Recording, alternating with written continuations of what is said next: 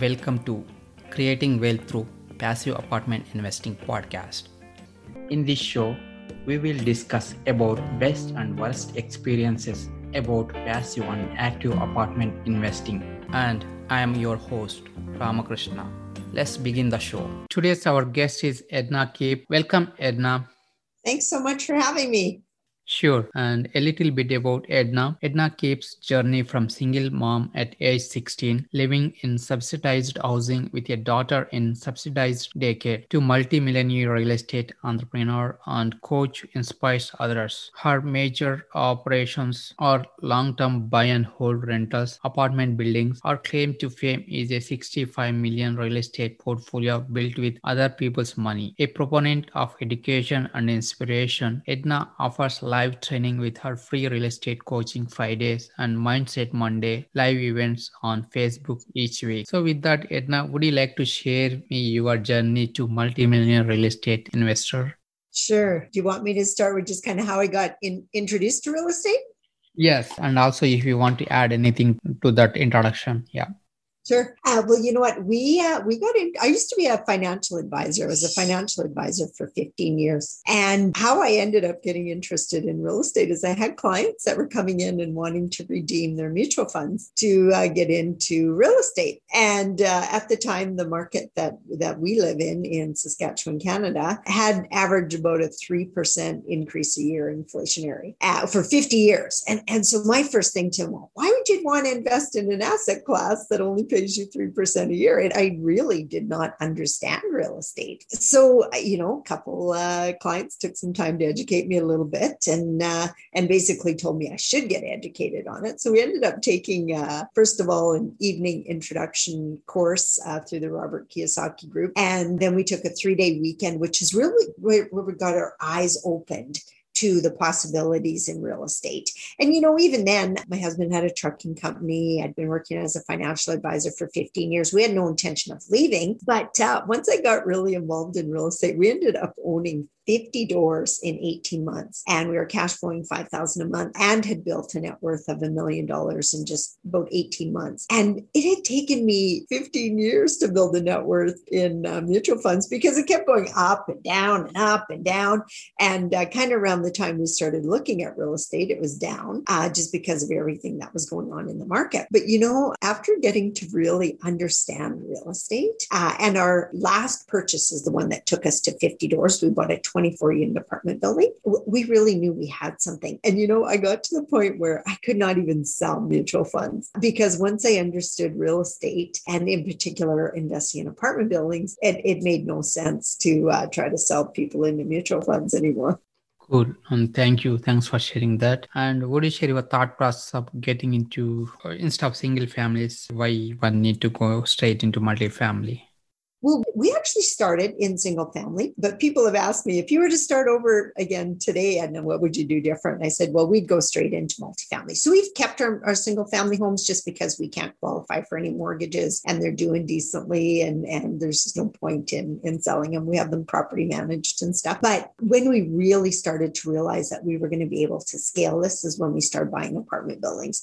Our first apartment building purchase in the city we live in was a 24 unit. And, we've seen the exponential increase in cash flow. We actually ended up condo converting that building and we bought it for $75,000 a door and we were selling them around $140,000 a door. And we never did sell all of them just because of the timing in the market and stuff. But my partner ended up keeping a few of them and still has them as rental properties. And he has the other part still as sold condos, mostly to investors, people who had bought single condos and then rented them out. But it was when we got into multifamily that, first of all, what I like about multifamily is it's treated like a business. It's financed like a business and it's treated like a business. So the financing takes place based on income less expenses. So net operating income is what they're checking out to see if the building can support the mortgage and whatnot. And I also found that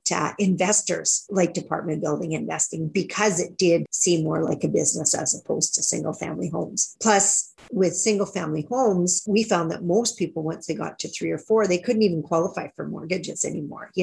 Back in the day when we started, because we started in 2007, we were actually able to qualify for like 15 mortgages for houses. And some of them were duplexes, some of them were fourplexes, stuff like that. But then when we got to that point, we were cut right off. We couldn't even buy any more houses. And at this point, we still wouldn't even be able to. Not that we'd want to. We really like investing in apartment buildings.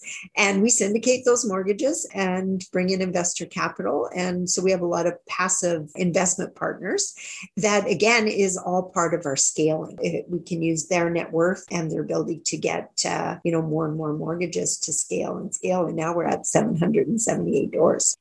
Got it. And thank you. Thanks for sharing that. So what is financial freedom means to you, and how one need to plan financial freedom within like 5 years instead of going with 40 years or 30 years plans?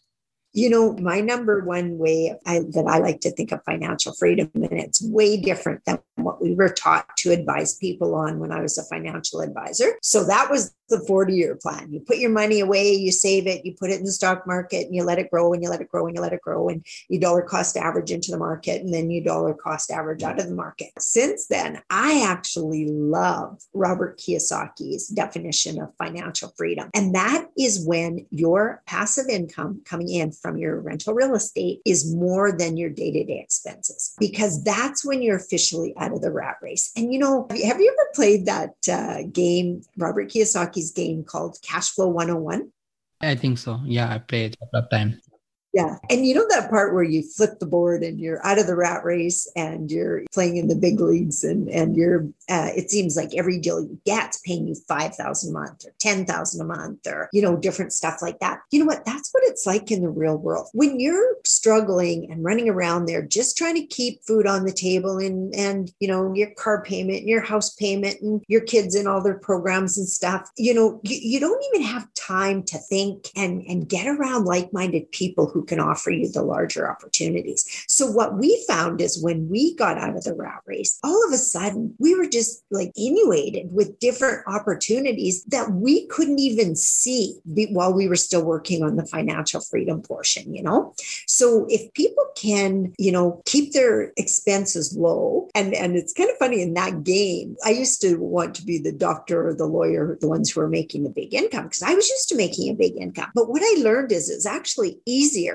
for the janitor and the secretary to get out of the rat race because their expenses weren't so high. Like even if you had a child when you were in the game, a janitor, your child cost you like, I think $160 a month. You had a child as a doctor, your child cost you $800 a month. And you know what? That is exactly what happens in real life. People get into debt. They buy the nicest cars. They put their kids in the nicest programs and on and on and on. So the typical financial advisor and the typical whole wealth building strategy really focuses on keeping you in the debt. So keeping you so that you have to go to work every day of your life. But if you can get past that, that's where the real freedom lies, as far as I'm concerned.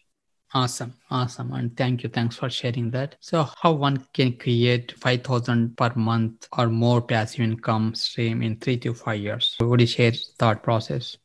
Well, you know what? Remember I told you at the beginning, we created our first $5,000 a month in 18 months. And it was because we were buying cash flowing real estate. And, some people buy properties for appreciation and they put money into it every month, kind of like your own personal home. It's really not classified as an asset. Like Robert Kiyosaki says, your own personal home is not actually an asset. What you want is an asset that other people are paying off for you. And that's the power of real estate. Again, you qualify for the financing and you own the building, but your tenants really are paying the mortgage off. So that is really key to part of that. And, as long as you concentrate on cash flowing real estate, and I mean, sometimes it takes a while to get there. Like the buildings we just bought in Memphis, we paid $21,600 a door. It was highly vacant. The people that had owned it had just kind of lost interest and left it in charge with the property managers. And next thing you know, it's, 30% vacant and really getting run down. So what we do is we go in and we renovate, upgrade, and then we get new tenants in and take care of the building, take care of the tenants. And that really gives you good return on your investment initially, but also gives you really good long-term cash flow. So the idea there is to get the cash flow. So I have students that have actually beat my 18 months. I've had students get to $8,500 a month within their first year of working with me. Now they bought 4 buildings and they had partners too, so they didn't get the whole thing, but $8,500 a month cash flow coming from their buildings. And the sweet part there too is the cash flow, like you can spend, but you also have mortgage pay down every month, which a lot of time is like 7, 6, 7, 8% a year. And, I always think of that as kind of like my security, or, we never say guarantee, but like the solid part of my investment. So no matter what happens in the market, the mortgage is always going to get paid. Well, where else can you get 6, 7, 8% on your money just through mortgage pay down? And then you have cash flow, and then you have appreciation, and then you can force appreciation by increasing rents over time and decreasing expenses and stuff like that. So the idea there is, you can be totally financially free 3 to 5 years, but you can also get your cash flow in one building. I have one of my students, her very first building, she bought it undervalued. 7 of the 9 units were vacant. And after she renovated and increased the value of the property, she was able to, I think she paid 1.1 for it, put in 200,000 of renovations. She refinanced it at 1.85 plus makes $5,500 a month in cash flow. So that made all the difference for her, because one little 9-unit building is paying her $5,500 a month, and it's recurring. It's not like you have to go out and work for it again and again and again. Once that's coming in, it's coming in again and again. And then on top of that, she's probably making that much all over again, just a mortgage pay down. Got it. Thank you. Thanks for sharing that. And so how to leverage other people's time, money, and knowledge. You know what? I love that because I coach and train people now, but I had my biggest breakthrough even as a financial advisor when I first hired a coach. So that's a way to really leverage other people. You hire a coach who's already been there, done that. I mean, I've never hired a coach just to have a cheerleader. Oh, you can do that. You can do this. Da, da, da. I hire coaches who've been there, done that. So people who've done what I want to do, whatever that happens to be. And that's been my biggest shortcut. So that's leveraging other people's knowledge. I don't have enough hours in the day and time in my life to make every mistake out there and learn through trial and error, And I see people do it all the time. They don't want to spend any money on coaching. They don't want to spend any money on training, and they trial and error, and they might buy a building. But, having a coach in your corner, they can show you and your blind spots, because a lot of times we have blind spots that we're just not seeing, and they can see that in you because they're generally dealing from a, higher level than we are. And that's so huge. So that's one way to leverage other people's knowledge, and to leverage other people's time. Assistants, virtual assistants. I have an operations manager that looks after all the technical side for me because I'm not very techy, and yet I do just about everything on the computer nowadays. But he's there for me. I can call him up and go, why is my Facebook login not working? Oh, we had to do a double authentication thing. You know what I mean? So they're having other people's knowledge in whatever it is that you're trying to do is so very crucial. It cuts your time frame way down, like I'd say a tenth, just working with people who already have done what you want to do. And then the other thing is get around like-minded people, because, we're all going to make mistakes. We're all going to have errors. We're all going to have challenges. And being around like-minded people who can say, yeah, you know what? I went through that. This is how I came out of it. And yeah, it was challenging at the time, but don't think of it as devastating.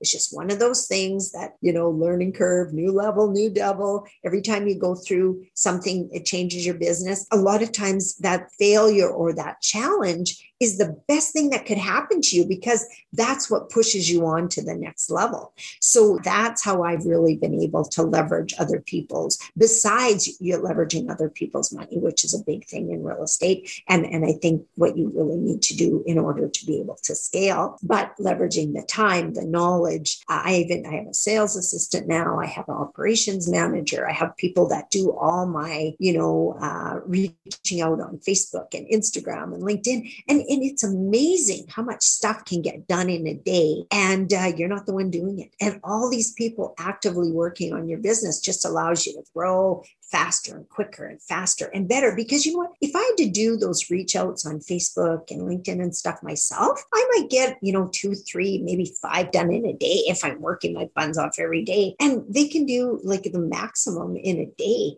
And I just find that so amazing to be able to leverage other people's time and knowledge that way. That is so true and so powerful also. And thanks for sharing that. Yeah, you're welcome. Yeah. Would you share any of your best multifamily or real estate investing experience so far? Well, you know what? First of all, I want to reiterate that, most of our deals are average deals. One of the very first mentors that I had, he wasn't actually a coach, but he ran a mentoring group where you could show up for meetings and they did monthly trainings and stuff like that. And I still remember and hold this in my heart at all times is most of your deals will be average deals. He said, I built my biggest net worth just from average deals and long-term buy and hold. And he said the biggest portion, he said, I did have a few home runs, but there's people out there that are shooting for the home run all the time. But we had a couple early really good success stories. So one was we bought a 24-unit apartment building that was very under rented. Like in our area at the time, the average rents were about $800 a month, and we were able to take possession of the property, renovate every one of the units because it hadn't been renovated since it was built, like in 1964. We even had an original tenant from 1964 still living in the building. But we renovated and increased the rents across the board. We refinanced that property, had our investors fully paid out in 18 months. And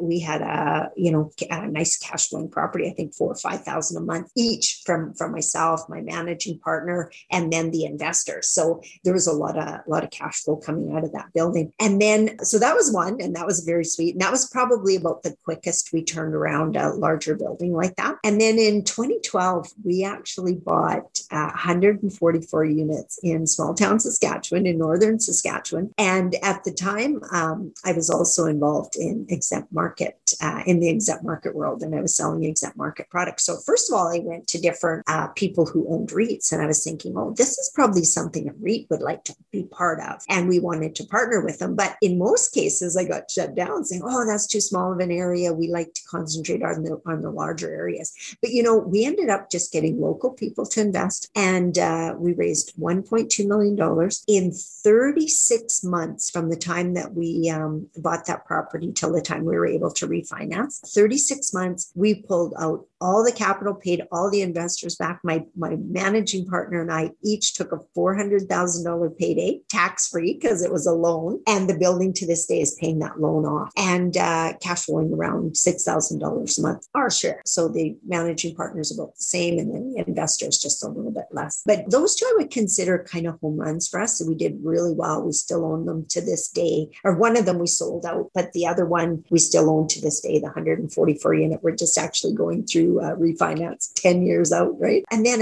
another one that we feel is really going to be a home run for us is these units we just bought in Memphis, Tennessee. In Canada, in some of the major cities here right now, we can't buy a parking spot like in Toronto or Vancouver for $20,000, and we're buying apartment building doors at $21,600. Now, our plan is to put about $16,000 a door into them for renovations and upgrades and stuff. But that we think is going to be a home run for us, because if we were to sell it, and we don't think we're going to, or sell or refinance, we're probably going to do that between $55,000 and $60,000 a door. So that's a pretty good return on our money. We'll get all our investors paid out and just have a cash flowing asset. Awesome. So would you also share any of your challenging or worst multifamily experience so far?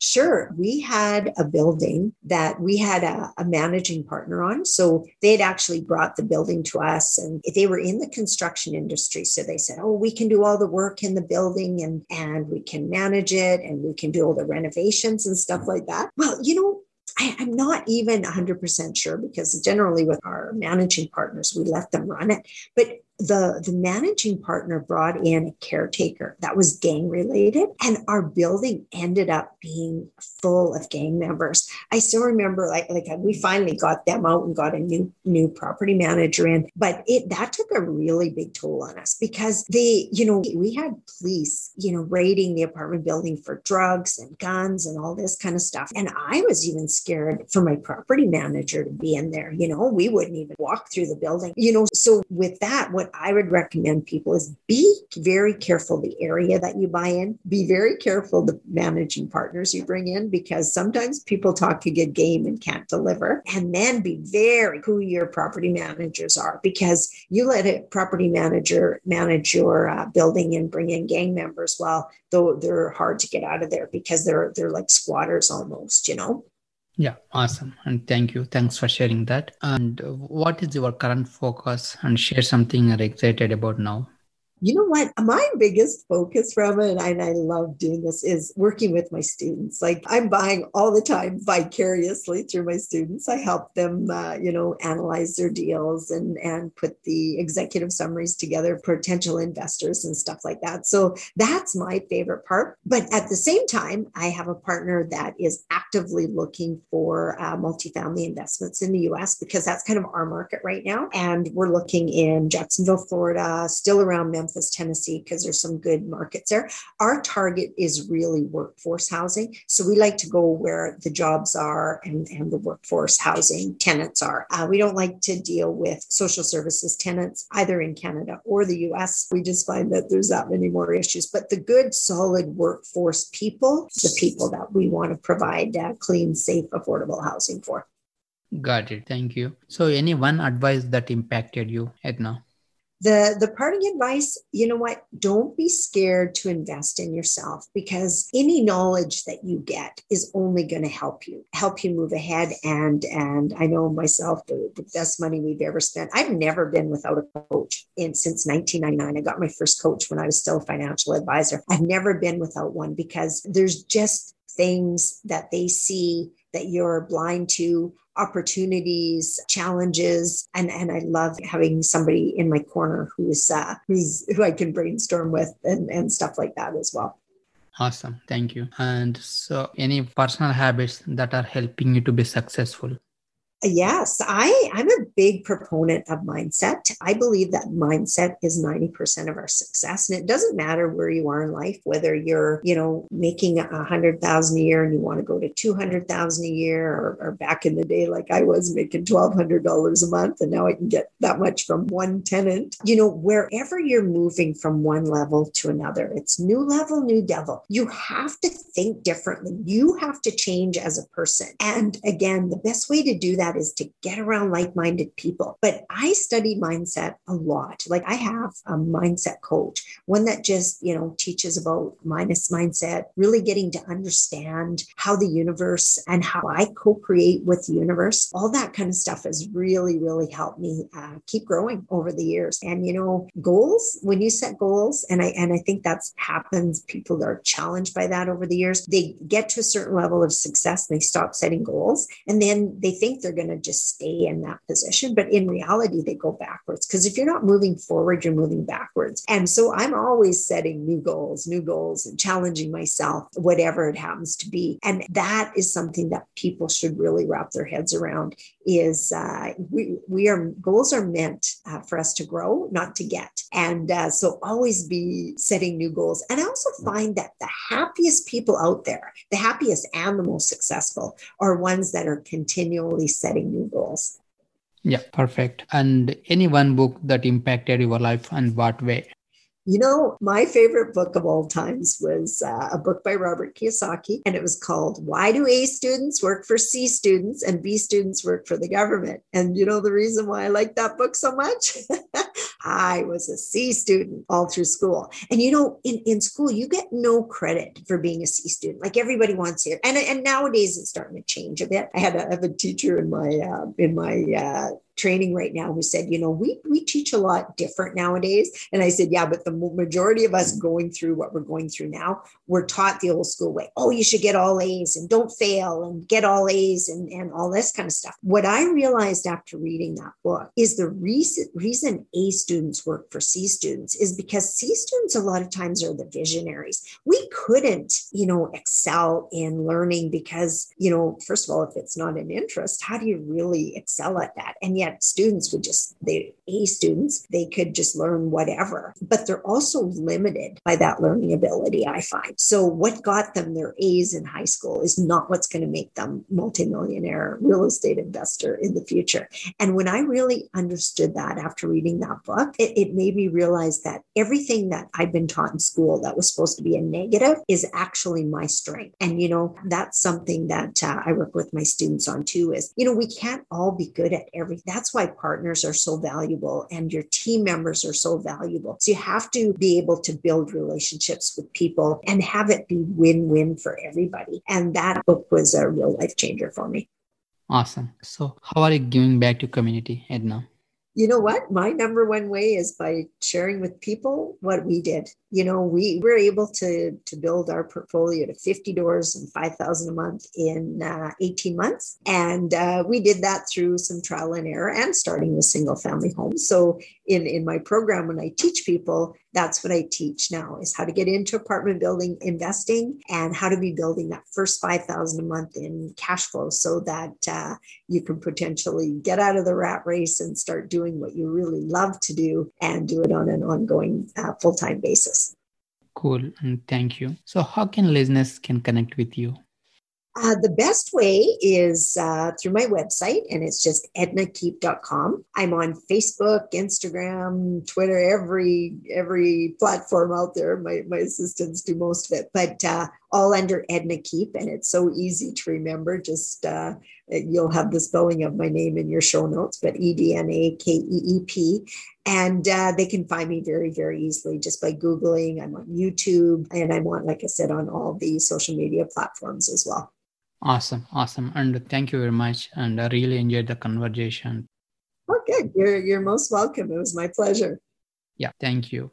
If you like the show, please subscribe, share, rate, and review.